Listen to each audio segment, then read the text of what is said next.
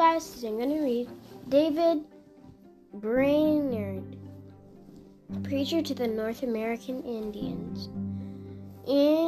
David Brainerd, 1718 to 1747.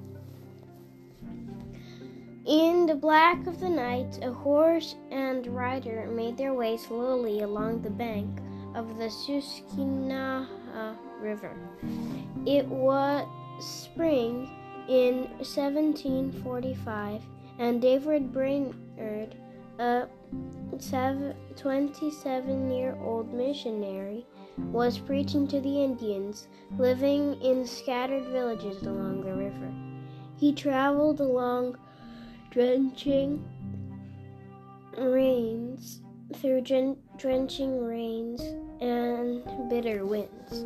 With little rest, sleeping outside on the ground, he had driven himself to exhaustion. A burning fever shook his body. His head and stomach were racked with pain, and a deep rumbling cough brought up his blood. If I don't find shelter soon, he thought, I will die in this wilderness. For 2 years he lived among the Indians. Despite his preaching, his prayers, and countless acts of kindness, he remained stuck in idol worship, drunkenness, violence, and superstition. Now it appeared that his work would end with an early death. He pressed his horse forward with the last of his strength and prayed, Lord, I'm ready to die to be with Christ, but I long to live to see the salvation of the Indians.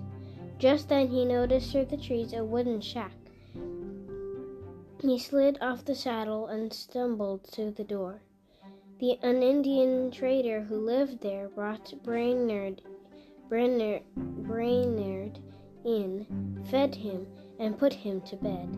After several days of rest, the fever disappeared. His strength returned, and he made a long ride back to his home in Pennsylvania frontier among the Delaware Indians.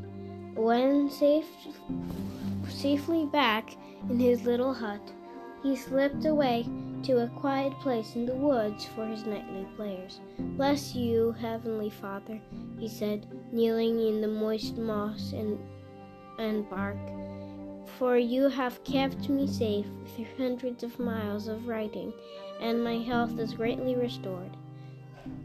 Then he cried out to God for the Indians, O Lord, bow the heavens, come down and do some marvelous work among them. A short time later, Brainerd and his Indian interpreter rode 80 miles to southeast, deep into the New Jersey woods, to tell the good news of Jesus to an Indian tribe living near a place called Crossweek-Sunk. Arriving there, he found only a few women and children, for that tribe lived in small settlements scattered over many miles. Though his Indian interpreter, he preached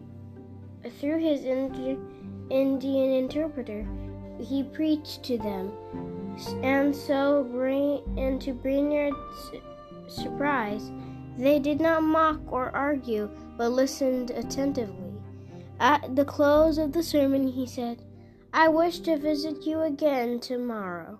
Immediately, the women set out in all directions. Where are you going? Brainerd called to them. To tell our friends to come and hear the words of God, they answered. He preached daily, and each time the number of hearers grew. No one raised an objection. They hung on every word. Brainerd had never seen Indians so receptive to the message of Jesus Christ. After 12 days, As Brainerd prepared to return home to Delaware tribe, 2 Indian women came to him sobbing. "I wish God would change my heart," one said. "I want to find Christ," cried the other. Then an old man, a chief, approached Brainerd with tears in his eyes, saying, "What will become of my poor soul?" Brainerd promised to return quickly, God willing. As he rode northward, he prayed, "Father, only you can open the ears and draw the hearts of these poor pagans to you. Change them with your saving grace." 1 month later, he returned to Crossweeksung and found a great stirring of the Spirit of God. The Indians, anxious to find peace with God, had forsaken their pagan feasts and they wouldn't take a bite of food until Brainerd asked a blessing. When he preached on the verse, "This is love, not that we are loved by God, but that He loved us and sent His Son as a sacrifice for our sins," scarcely an eye was dry. At that evening, they crowded around Brainerd. "What must we do to be saved?" Men and women, boys and girls wept over the badness of their hearts and cried out, "Gut makalume, which means, "Have mercy on me, have mercy on me." Many trusted in Christ for forgiveness. With joy, they took their friends by the hand, saying, "Come and give up your heart to Christ. He is good. Oh, come and enjoy Him." So it was, Brainerd said, in the movement of God among the Indians, like a mighty rushing wind bore down upon us. Soon, nearly all the Indians in the area believed, offering heartfelt worship to God. "I have oftentimes thought," Brainerd wrote, "that they would cheerfully attend worship 24 hours straight if they could. I don't know of any group of Christians where there seems to be so much of the presence of God and brotherly love so bonds." David Brainerd journeyed home, asking Lord in prayer to pour out His grace upon the hard-hearted Delawares, as He had upon the Indians of Crossweeksung. One Indian man who lived near the forks of Delaware River, not far from Brainerd's hut, was particularly difficult. He was a powwow, an Indian priest of magic and spirit worship. He led the people away from Brainerd's teaching. Although a drunkard and a murderer, the people were awed by the Indian priest chanting, rattle shaking, and dancing. "Hear me," he cried, "for the power of the spirits live in me." At times, Brainerd hoped God would slay the powwow, for he seemed to snuff out any interest among the Indians for Jesus Christ like water poured on the first sparks of a fire. But when Brainerd returned from home in Crossweeksung, the powwow listened to his preaching with sighs and tears. "I feel the word of God in my heart where once the devils lived," he told Brainerd. Before long, he trusted in Jesus Christ. His boasting and anger turned to humility and kindness. If God can wash my sins away," he told others, "He can forgive you too." He became Brainerd's close friend and traveled with him when he preached to neighboring tribes. Once on a cold February morning, as Brainerd preached to an Indian man near the river, an old woman, a powwow, rose up. "Stop speaking your lies," he shouted, waving his arms An old man, a powwow, rose up. "Stop speaking your lies," he shouted, waving his arms. "Get out of here, or I'll cast a spell of doom on you and all your friends." Before Brainerd could answer, his Indian friend walked over, stood face to face with the old man, and said, "We are not afraid of your magic. Go ahead, cast your spell. You have no power to hurt us. Not long ago, I was a powwow, and I hated a preacher's words too. But then I felt the word of God in my heart, and the devil's power within me vanished. I was filled with peace and love." Stretching out his hand to the old man, he said, "The word of God will change you too once you feel it in your heart." That night, Brainerd wrote about his friend in his diary. May God give him glory for the amazing change he he has made in him. That was said of Paul is now true of him. He preaches the faith he once tried to destroy.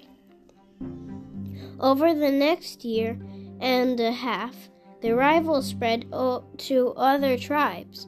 Brainerd spent 20 hours a week on the saddle, riding thousands of miles, preaching, teaching, and baptizing Indians. All the while, he suffered from constant sickness, coughing, and terrible headaches. When Brainerd became so weak he couldn't preach, he rode to New England, hoping medical attention, a change in climate, would strengthen him. Some days, as he traveled, he felt a little better, but by the time he reached Northampton, Massachusetts, and the home of Jonathan Edwards, his body gave out. Edwards and his family cared for Brainerd for several months as he lay near death. For their time together, Brainerd wrote, "Seemed like a little piece of heaven, and he was a great encouragement to Edwards. I found him," Edwards said, "a deeply spiritual man whose powers followed from the fullness of his heart." Through the years of his ministry, Brainerd kept the diary wherein he expressed his doubts, struggles, and joys. He never intended for it to be read by others, but as he lay dying, his friends urged him to allow it to be published as a testimony to God's grace. After much prodding, he agreed, but only, he said, if it is placed in the hands of Jonathan Edwards to decide that the parts would most glorify God. Not before his death, Brainerd said, "I am almost in eternity. I long to be there. All my desire is to glorify God in heaven." He died early in the morning on October 9, 1747. He was just 29 years old. Jonathan Edwards edited the diary and saw to its publication. On 1749, the life and diary of David Brainerd was read widely in America and Europe. Through the years, many missionaries, including William Carey and David Livingstone, were inspired to serve the Lord by David Brainerd's example. It continues to challenge Christians to follow the Lord wholeheartedly to this day. So that was David Brainerd. Bye guys, see you later. See you later, see you later, see ya. See ya later. Bye guys.